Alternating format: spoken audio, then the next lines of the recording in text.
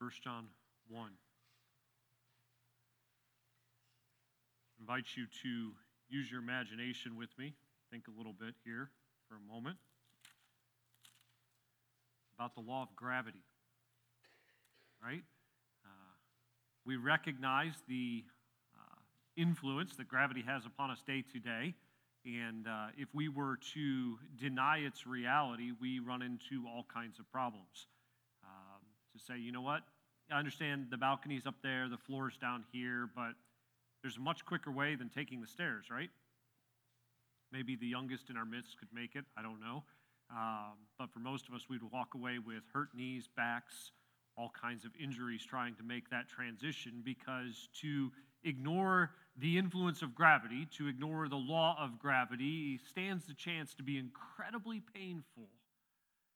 On the other hand, it's interesting to think about the world we live in today that I have to imagine is very different than that people have lived in centuries and millennia ago, because there are some ways, I realize you can't stretch what I'm saying too far, but there are some ways in which we're not bound by the law of gravity as people once were. The idea that you can get into a piece of metal and leave the ground for travel is really amazing when you think about it. And yet, even in the past year, we've had story after story come out where it's not just a matter of getting into an airplane, but let's get into rockets and let's leave Earth altogether. And we realize that in the last 100 years, that's been done numerous times over and over and over again, where people have left the Earth's atmosphere to visit the moon, or we've sent other pieces of equipment up there to do all kinds of different things. We talked about even a telescope recently that does some of that, where the way that people were once bound by gravity isn't practiced quite so much anymore. I mean, we still are, but not all the time. The Bible talks about, in Romans chapter 7, the Apostle Paul talks about sin as a law, this governing, ruling principle. And in Romans 7, Paul the Apostle is writing. He knows that in Christ, we are to reckon ourselves dead indeed unto sin, Romans chapter 6. Consider yourself no longer bound by sin. But he comes to chapter 7, and he says, the good that I want to do, I don't do, and the bad that I don't want to do, I end up doing. And he says, near the end of Romans 7, I see another law warring in my members. And at the end of that verse, he calls it the law of sin. When we think about the law of gravity, again, to deny its existence can be incredibly painful. To be bound by it is incredibly limiting. The text that we're going to look at that we read earlier here in 1 John chapter 1 addresses this idea of the law of sin operating within us. And as believers, it's incredibly important that we understand what John is saying here. In fact, if we were to summarize this morning's message in one sentence, we could say it this way: fellowship requires the right approach to sin. Fellowship requires the right approach to sin. We cannot deny its existence.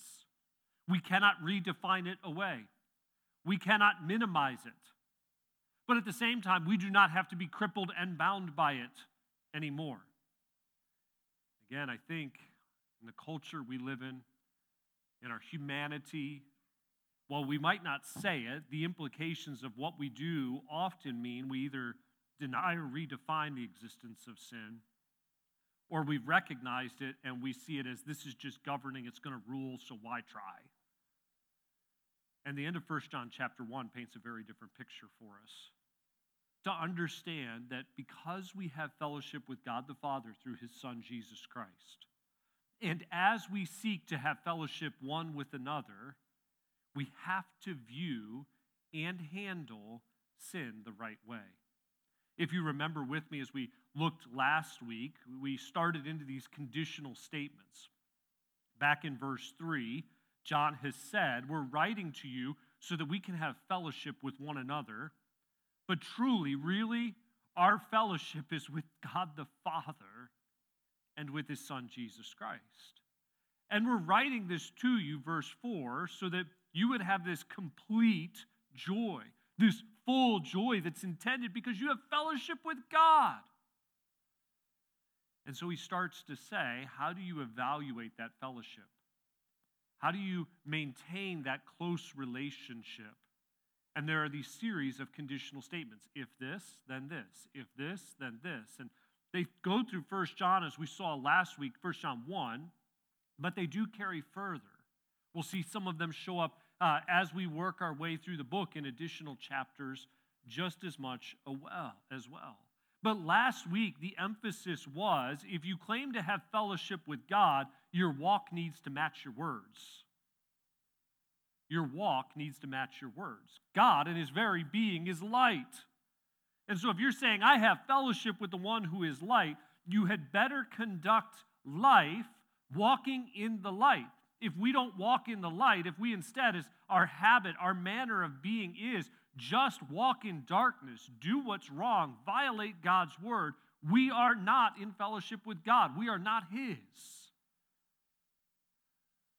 But he says, if on the other hand, we are as a habit of life walking in the light, what's the implication of that? I think it's worth noting again because I think it is different than what we would expect. And many of you heard this last week. Perhaps you weren't able to be with us. But he says, if you are walking in the light, we have fellowship with one another. We would expect, I think, it to say, even in our American culture today, in the private kind of Christianity, the way we approach things sometimes, would like it to say, we have fellowship with God. And that is true. You do have fellowship with God if you're walking in the light. But what he specifically says here is one of the ways we have right relationship to each other is we walk in the light and then we have fellowship with each other.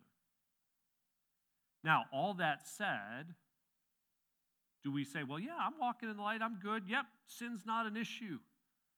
And he very clearly in verses 8 through 10 begins to point out that as you have fellowship with God, yes, you must be walking in the light, but you'd better not deny the reality of sin. You'd better deal with sin because fellowship requires the right approach to sin. Fellowship with God requires the right approach to sin. As we look at verses 8 through 10 with me, you can glance at them, but you'll notice that all three have assertions made. In verses 8 and 10 particularly, we have negative assertions, we might call them. And sandwiched in between those two negative assertions, we have a very positive action that's given.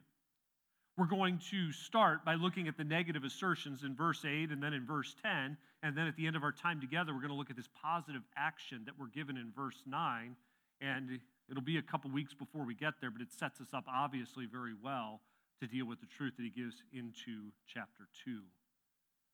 The first negative assertion that we look at as we come to verse 8 is this: denial of sin is self-deceptive and dangerous. Denial of sin is self-deceptive and dangerous. Here he's addressing the current possibility to sin. The current possibility to sin. If we say that we have no sin, we deceive ourselves, and the truth is not in us. As we follow the flow of argument where we were last week, what he's fighting against, and I doubt many of us would say it, but the idea that, well, yeah, I know God. I've been saved by Jesus Christ. I'm walking in the light. I don't sin. I'm good. So be careful with that line of thinking. Say, if we say, I don't have any sin going on, we deceive ourselves. Now, again, Romans 6 clearly teaches, I mentioned ago, that we can be dead indeed unto sin. We are actually, not can be. If we know Christ, we are dead indeed unto sin. That's the situation, that's the position we're in. Sin does not have to reign in our mortal bodies, that we would obey it in the lust thereof. We can have victory over sin. But the flesh is still with us. Temptation is still present. And so there's this ongoing battle to yield to grace rather than to sin. That's Paul's point in Romans 7, is he is an apostle inspired by the Spirit of God, says, the good that I want to do, I don't do, and the bad that I don't want to do, I end up doing. And he points to the fact that Christ is the one who delivers, that there is no condemnation to them that are in Christ Jesus. Again, John here in 1 John 1 is driving at personal fellowship, not just doctrinal concept. He wants us to understand we need to acknowledge that there is sin, that there is still temptation, that we will fail, that we will miss the mark. I heard in one of our Sunday school classes this morning, they got a good visual picture of missing the mark using Nerf guns. I won't pull that up this morning to go, hey, you know what? Here's the target. We'll see who hits it. But God says, here's the standard for our words. You know what? If we're honest, our words aren't always building up. They're not always demonstrating grace, are they? We missed the mark. So to say, oh yeah, I walked in the light, I'm all good, I didn't have to confess anything this week, is not true. To say, here's the standard of your thoughts and kindness because of God's kindness to you in Jesus Christ. To go, here's the positive characteristics of self-sacrificial love that we've been called to as a disciple of Jesus Christ. To love as he did, John 13, 34 and 35 goes, I don't measure up. So we need to be careful of this claim that says, well, if I say that I have no sin, watch out for that line of thinking. Because here's the consequences. If we do that, we deceive ourselves. There's two consequences given to us in light of this claim. One, we're lying to ourselves. We're lying to ourselves. That word translated deceived means to lead astray. It's often used in context of shepherding. So, for example, in Matthew 18, when you have a sheep that wanders away from the fold, one of the 99 is gone, that's the word that's used. It's been deceived or it's been led astray. It's the same word is used in 1 Peter 2, speaks of us. We were sheep going astray, but now we're returned to the shepherd and bishop of our souls. It's like because you've thought, I'm good, I'm fine. You've actually led yourself down a path that has brought you to the place where you are deceived because you have lied to yourself. You ever been in one of those conversations? That occasionally happens to me with my wife, happened yesterday, where I'm like, no, I know this is true. I'm positive this is right. It is absolutely got to be this way. And then all of a sudden it hits you, it's like, no.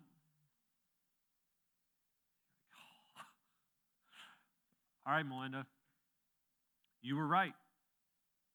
I was wrong. Again. Right? Because we realize sometimes we have ourselves fully persuaded. I know this is true. I've got this figured out. It's absolutely right. You know, it is a good moment, albeit a hard moment, where you come around and go, no, I'm wrong. That's the danger of sin here. It's repeated over and over and over in Scripture that sin wants to deceive you so that it can destroy you. So be careful of the claim that says, no, I haven't sinned. I'm completely good. Go, God, I want you to open my eyes so that I don't lie to myself. I don't know if you've ever counseled someone, child or adult, who's self-deceived, who's absolutely headed down a dangerous path, the wrong road, and they won't turn around and see it. It's the warning of Proverbs where over and over and over, it's like a wise man will hear and will increase in learning. A wise person listens and goes, you know what, I'm not sure I see it that way, but I'm going to hear you out, and I'm going to evaluate. I'm going to ask God to open my eyes because I want to be on guard. You could go to James chapter 1 and be reminded that sin does lie to you. It does deceive you. It does want to destroy. And he comes to the end of that and says, now do not err, my beloved brethren. Don't get this wrong. Because denial of sin is so self-deceptive and dangerous when we lie to ourselves. Furthermore, he says the consequences, we not only lie to ourselves, we lack the truth. The truth is not in us. We could say it this way. It's not that we don't have access to the truth, but we've chosen not to accept the truth. Most, if not all, have some copy of the Bible, printed, digital, something with you this morning. You have access to the truth of God. It's right there. But to assume that access means we've accepted it, we've bought into it, we've owned and absorbed it, is not necessarily true. To understand, my marriage must look this way. My parenting must look this way. My response to my parents must look this way. My words must meet this standard. I have to forgive here. And we could go example after example after example to realize, you know what? There's times where our acceptance of the truth isn't quite parallel with our access to the truth. Where it's not there, it's not in us. And he's saying, be careful, because if you think, I'm good, I haven't sinned, be very on guard, because sin does deceive. It lies to you, you lie to yourself. The truth is not in us. That's the first negative assertion. The denial of sin is deceptive and dangerous. We're talking about the current possibility to sin. But then he talks and says in verse 10, denial of sin is spiritually destructive and damning. Denial of sin is spiritually destructive and damning. If we say that we have not sinned, we make him a liar, and his word is not in us. The claim here is even more severe than the first one. It's not so much about the current possibility to sin, it's about the reality or depravity of sin. Go, I haven't sinned. No, never. The word, you see it represented there at the beginning of verse 10. It's in the perfect tense. Remember, perfect tense is that action in the past, and it continues with ramifications in the present. He's saying, looking back into the present, I have never sinned. You hear those words, and I would guess for many, perhaps not all, that they seem far-fetched doctrinally. Like, why would anybody say that? But I want you to consider it practically for a moment in our culture. Because I would contend we live in a culture that is seeking to erase sin. Not just an American culture, but even an American Christian culture. What do you mean by seeking to erase sin? Well, we can erase the ability to indict anything as wrong. Right? If we were to just take a pen and paper out and go, you know what, today I'd like you to write down 20 things that no one should ever do. What would you put on that list? Would you be willing to share that list with someone and go, hey, listen, you should never do this? Because the Bible gives us plenty of prohibitive commands that are very clear. They're not debatable. They're not up for discussion. And yet sometimes, like, I don't know if I can tell somebody that that's wrong. It's a push against the fact that we're all sinners. We all fall short. We all miss the mark. Not only is there this inability to indict something as wrong, there's a redefining of what is right and wrong. To go, well, can you really say that that's sin? Or not just the redefining, there's the tolerating of any kind of morality. Well, your morality is different than my morality, and I come from a different basis for morality, and we're both right, even though that's intellectually dishonest and impossible. Because we're just going to tolerate any kind of system. Whether it's yours or mine, we're just going to have to learn to get along. And probably in the midst of that, the biggest one that maybe comes home to roost with most of us is more just assuming the innate goodness of people. Oh, they're such a good person. They're such a good in what way? Because biblically, God's indictment of me and God's indictment of you and God's indictment of us all is there is none that doeth good. No, not one. None of us. None. We cannot deny the depravity of all of mankind or the reality of sin. When we do, we are headed down a dangerous road. Because it is hard to convince someone who is never lost that they need to be saved. They need to be rescued. Rescued from what? I'm a good person. You're a good person. We're all good people. We just view things differently. Again, the claim here is, no, never sinned. Not at all. You say that doesn't happen. It stood out to me over the last decade or so, coming to summer Bible adventure, vacation Bible school, and talking to kids, that there are kids who will show up and be like, I have never done anything wrong. Very real. I could give you names and wouldn't be appropriate. But it's like, no, never.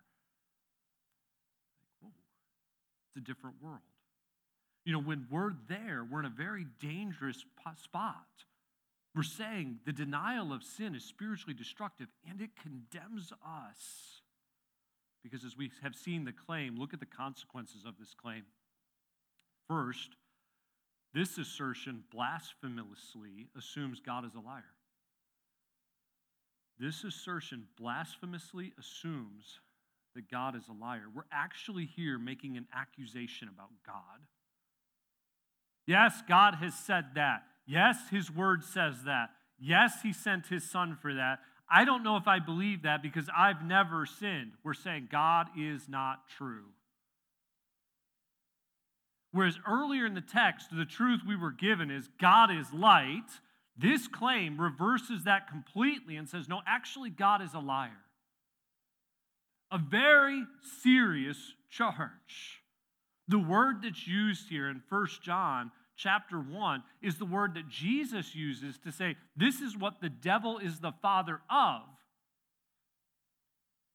And we know that there is no darkness in God at all. This is a denial of the simple truth of Romans 3, where God told us, all have sinned. All have come short of his glory. There is none, chapter 3, verse 10, that meets God's standard. There's none righteous, no, not one. So the first consequence of this is that this assertion blasphemously assumes that God is a liar. But secondly, this assertion spiritually demonstrates that someone is lost. It spiritually demonstrates someone's lost. His word is not in us. What word is that? It's the word that's been declared through chapter 1. It's the word of life. The word that brings life has never been accepted. The message of the gospel of Jesus Christ is not there. Earlier in verse 8, he said, we're not doing the truth. We don't have the truth. In other words, we're not following what the word actually says. Here it's gone a step further, and he's like, his word is not in you. You haven't been converted. That's why, again, this denial of sin is so consequential, so condemning. But thankfully, in the midst of these two negative assertions, there's a positive action given. Because, follow the flow of thought, if we're going to have fellowship with God, and we're going to have fellowship with one another, we must walk in the light. But as I walk in the light, I can't be like, well, yeah, I'm good, you're good, we're all good. You don't do anything wrong, do you? I mean, you were the perfect spouse, the perfect employee, whatever your hand found to do, you did it heartily as unto the Lord, not unto men. I mean, your words were awesome this week. Yeah, no, you didn't sin, did you? No, actually, you did. You did. And by the way, before we dive into verse 9, maybe let me help us get this, because we come out of verses 8 through 10, and I can kind of sometimes think people are just going, well, yeah, I don't know that I connect with either of those thoughts. Let me give you a real practical means of evaluating whether you connect with verses 8 and 10 or verse 9. What was the last sin you confessed? I'm not going to make you raise your hand. You're not going to share. What was the last sin you confessed? When was it? Like in the last day? Last 3 days? Last week? I have sinned within the last week. I've sinned within the last day. You're like, I'm not sure. You know, if we're not confessing our sins, where we're going to go in verse 9, which is wonderful truth that I would guess many have memorized, but if we haven't confessed our sins, we're living practically like verses 8 through 10 apply to us. Because if I haven't gone, God, you said my words are to be this, my words weren't, God, would you forgive me? Then I'm living like I have no sin. I'm living like verse 8, or potentially living like verse 10. That's an incredibly dangerous place to be. Confession ought to be a regular part of every one of our prayers. Every last one of us. I mean, Apostle Paul, right? I see this law warring in my members. The good that I want to do, I don't. The bad that I don't want to do, I do. So we ought to be able to go, yeah, I had to confess sin. Yep, as a parent, I got angry. I had to confess that. As an employee, I didn't put my best effort in. I was dishonest, whatever it may be. But if we're not confessing sin, we're living like verses 8 and 10. Denial of sin is self-deceptive and dangerous. Denial of sin is spiritually destructive and damning. But third, we come to this positive action. Confession of sin leads to cleansing from sin. Fellowship requires the right approach to sin. Verse 9, we're given that approach. Confession of sin leads to cleansing from sin. Our responsibility here in verse 9, notice it's not a claim, it's an action. It's our responsibility. Our responsibility is repentant confession.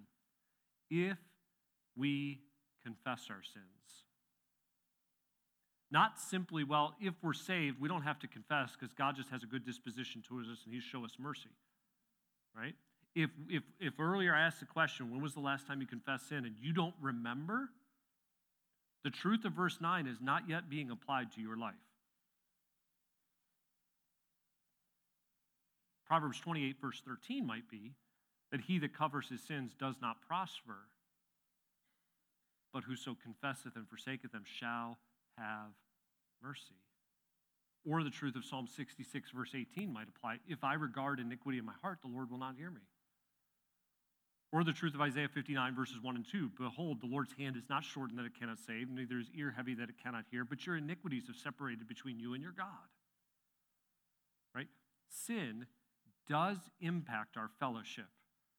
I said this either last week or the week before, but I'll remind you. Sin never breaks your relationship to God. Praise God for that.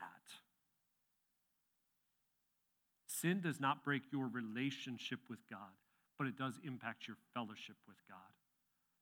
It's flawed because people are flawed, but I use the example of parenting. I want my kids to understand I will always be your parent. I will always be your dad. And I'd like to say, in spite of my weakness in humanity, I will always love you. And I'll strive for that by grace. But you know what? When disobedience happens, that relationship is strained. The fellowship is not as close. You lied.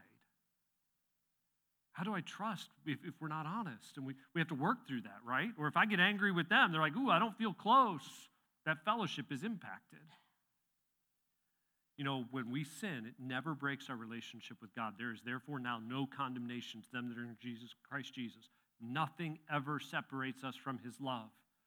But it does impact our fellowship because, again, whether it's Psalm 66:18 or Proverbs 28, verse 13, or Isaiah 59, 1 and 2, or for the husbands in the room, 1 Peter chapter 3, verse 7, about your relationship with your wife and your prayers, fellowship does get hindered. It does. So what do? We confess. We confess. As many of you would know, this word confess means to speak together. The idea of saying the same thing as God would say. To agree with God is the way we often describe it. When I confess, I'm saying, God, I'm going to say the same thing as you say about this action. Which an easy way to do that is to use Scripture. To go, God, my words were not ministering grace. God, that was not honest. That was false. God, that wasn't kind. To actually tie the words of Scripture to what we're saying. God, I agree with you. I'm saying the same thing as you would. That's our responsibility, to confess it. The nature of the tense here, by the way, is present tense, which I've noted, and I don't want to be too technical here this morning, but the tenses through 1 John 1 matter. There are times where he's like, point in time. And point in time would be appropriate because there are times where point in time, right? Point in time, I sinned, boom. So point in time, I'm going to confess. True. But here, he uses a word that's very true to life for us. It's theologically accurate. If we are confessing, God, I'm here again. I'm frustrated with myself that I'm here again. God, I need your grace. God, I'm asking for your help and I'm asking for your forgiveness because I failed. Our responsibility is this ongoing, repentant agreement with God where we say, God, that was wrong. I want to turn from that. I don't want to go in darkness. I want to walk in the light. Which means for many of us, there's going to need to be a regular, throughout the day kind of conversation with God. In light of our responsibility being this repentant confession, notice God's response. God's response is righteous, reliable cleansing. Our responsibility is this repentant confession, but God's response is righteous, reliable cleansing. First, we notice God's response is consistent with his character. God's response is consistent with his character. He is faithful and just.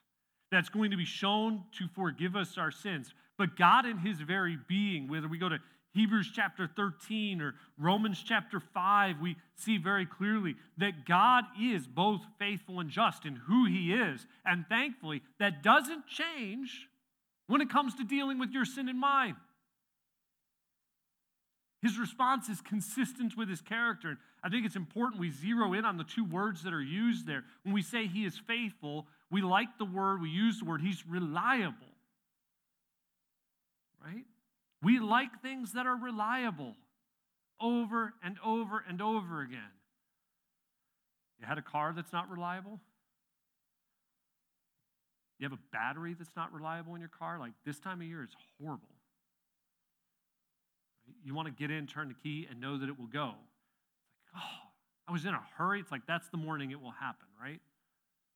You're late, got to get to work, got to get to church, put the key in, and it doesn't go. When it comes to you and I confessing, God is always reliable. Always. Always. We don't even operate that way. You ever been so hurt that someone comes to try to restore the relationship and you're just not there yet? Like, I know I need to be.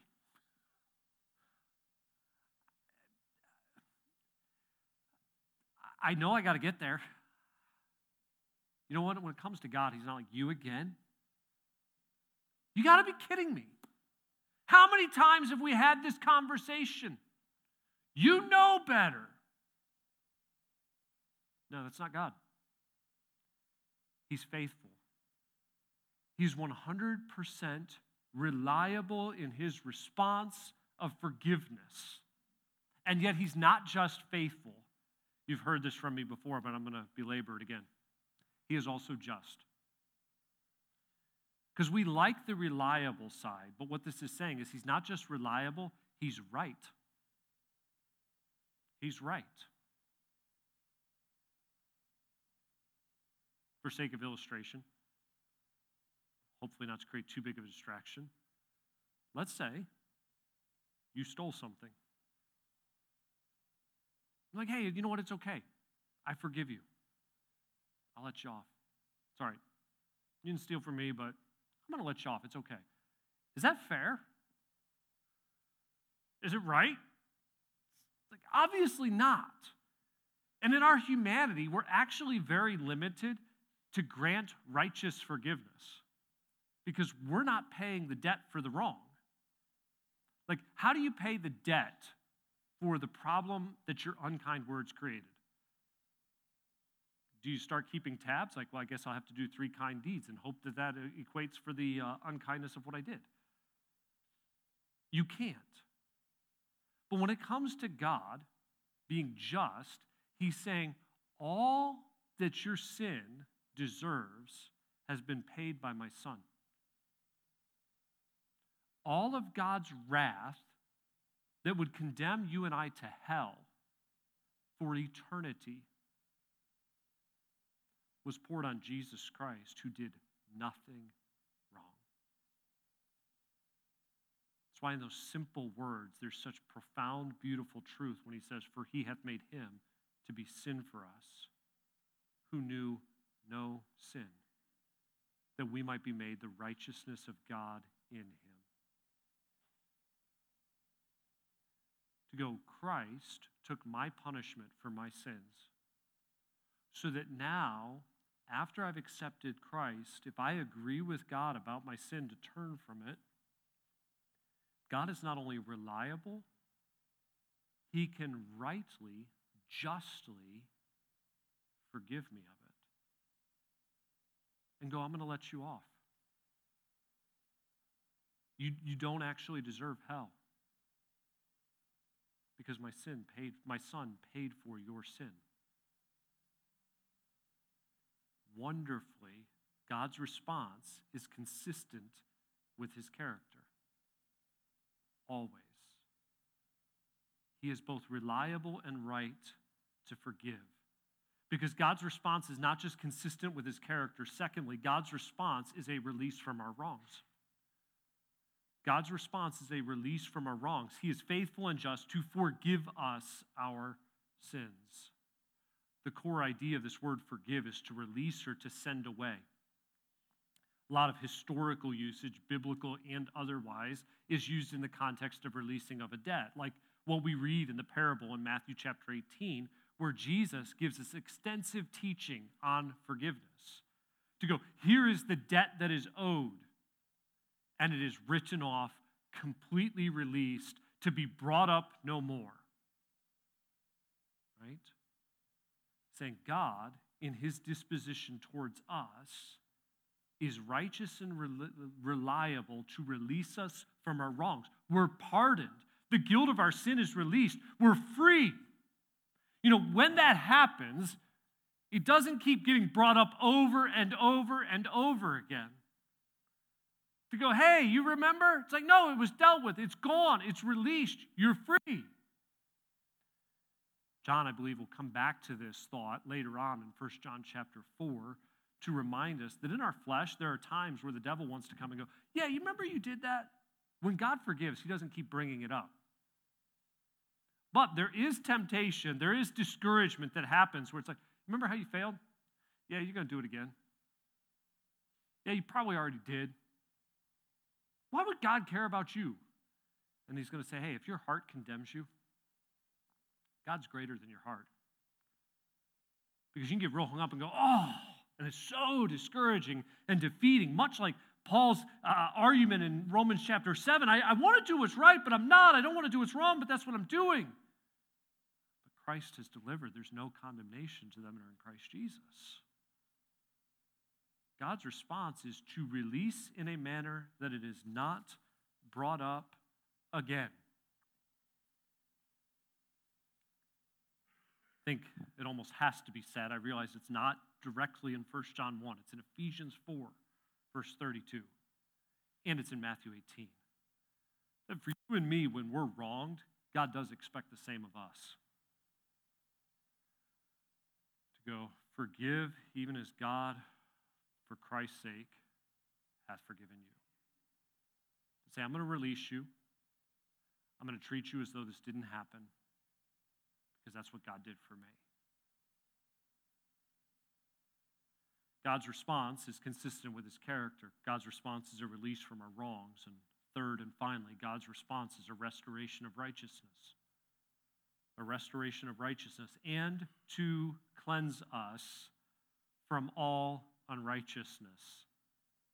To make completely clean. Stands out in my mind because of some of the things that have happened in our house recently with furniture and clothes, my clothes, where it's not a good idea to do car work, touch a car in your dress clothes, because grease is bad for dress clothes, right? But some of the ladies in our midst are like wonder workers, my wife being one, and it's like, you know what, if we add this and this and this, then that might come out. And in my thinking, I'm like, it's gone, it's hopeless, it's there. But you know, the stain gets lighter and lighter and lighter, sometimes completely gone. You realize what the text is telling us here is when it comes to us having not met God's standard, having failed, having lived unrighteously. He says, God not only releases you, the stain's gone. Cleansed, completely not there. He removes the wrong. He restores the right. It's as though it never happened. This is a choice on his part. It is clearly a decision followed by his action, right? Because God is omniscient. God does know all, right? And yet he says, because of the work of my Son, it's cleansed. I'm going to treat it as though it's never happened. Probably my favorite text in regards to this is Colossians chapter 2, verses 13 to 15. We've discussed it often, just studied Colossians, but where it says he's blotted out the handwriting of ordinances that was against us, which was contrary to us. He took him out of the way, nailing it to his cross, saying, here's your criminal record of all the laws that you broke, and he wiped it clean. He said, it's done. So now, when we sin, if we will but confess our sin, he is absolutely right. He is absolutely reliable to release you from that wrong and to restore your righteousness as though it never happened, so that you have fellowship. And what happens when you have fellowship? You have joy. And how do you continue to maintain that joy? You walk in the light because he is in the light. But what happens when you fail and you sin? You're like, oh, I don't sin. Don't do that. No, if you confess your sins, he's faithful and just to forgive us our sins and to cleanse us from all unrighteousness, and there's fellowship. And you know what happens when you have fellowship? You have joy. And you know what happens as you have fellowship and joy? You walk in the light.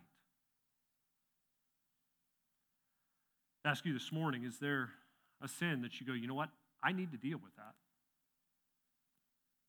Spirit of God, maybe through a comment that was made, maybe not through a comment that was made, just indicted your heart and went, you haven't dealt with that. I'm going to give you time here in just a minute to deal with that. I know we don't do this every service, but I think it's very important. So we talk about having fellowship with God and even fellowship with one another, that if you go, there's that sin right there. On the other hand, I'll come back for all of us and ask the question that I asked a moment ago. When was the last time you confessed sin? If by some chance you don't remember, there's probably sin that does need to be addressed. There's probably a need for the Spirit of God to begin to work on us once again so that our heart is pricked when we're angry or unkind or dishonest or lazy or not as loving as we should be, when we miss the mark, when we fall short. Before we conclude with the song, I want to give you just a couple minutes to talk to the Lord in prayer, deal with anything you need to deal with, and we'll come back and we'll sing together.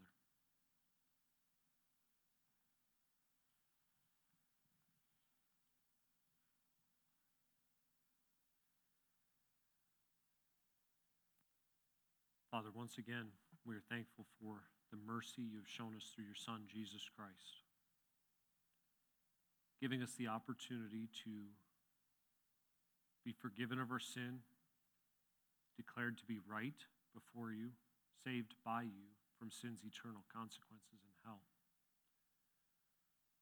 Lord, I'd ask that if there's any here today who still yet need to be saved, that you would, by your Spirit, by your word, work in their hearts where they would respond by believing on Christ and being saved.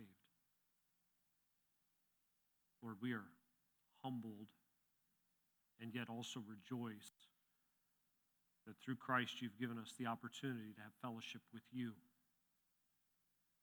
And because of that fellowship, to even enjoy fellowship with one another. But Lord, we do recognize that sin is still present. We don't have to be bound by it. We don't have to give into it. But we do know that it's still present.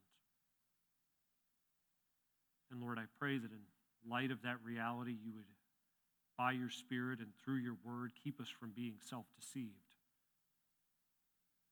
That by your grace, you would enable us to walk in the light, to live rightly. But Lord, when we do sin, we rejoice in your disposition as being one who is completely right and absolutely reliable to forgive us and release us of those wrongs if we'll but agree with you and confess turning from that sin. Lord, I don't know where each one is here this morning, but I ask that you would enable us to find the freedom of forgiveness by confessing sins. Lord, I pray that we would maintain fellowship with you and even with one another by keeping short accounts with you and dealing with sin as your Spirit convicts. And Lord, along those lines, I pray for myself and each believer that we would be sensitive to the promptings of your Spirit according to your word to deal with those wrongs when they happen. Father, we thank you for loving us. It's in Jesus' name we pray.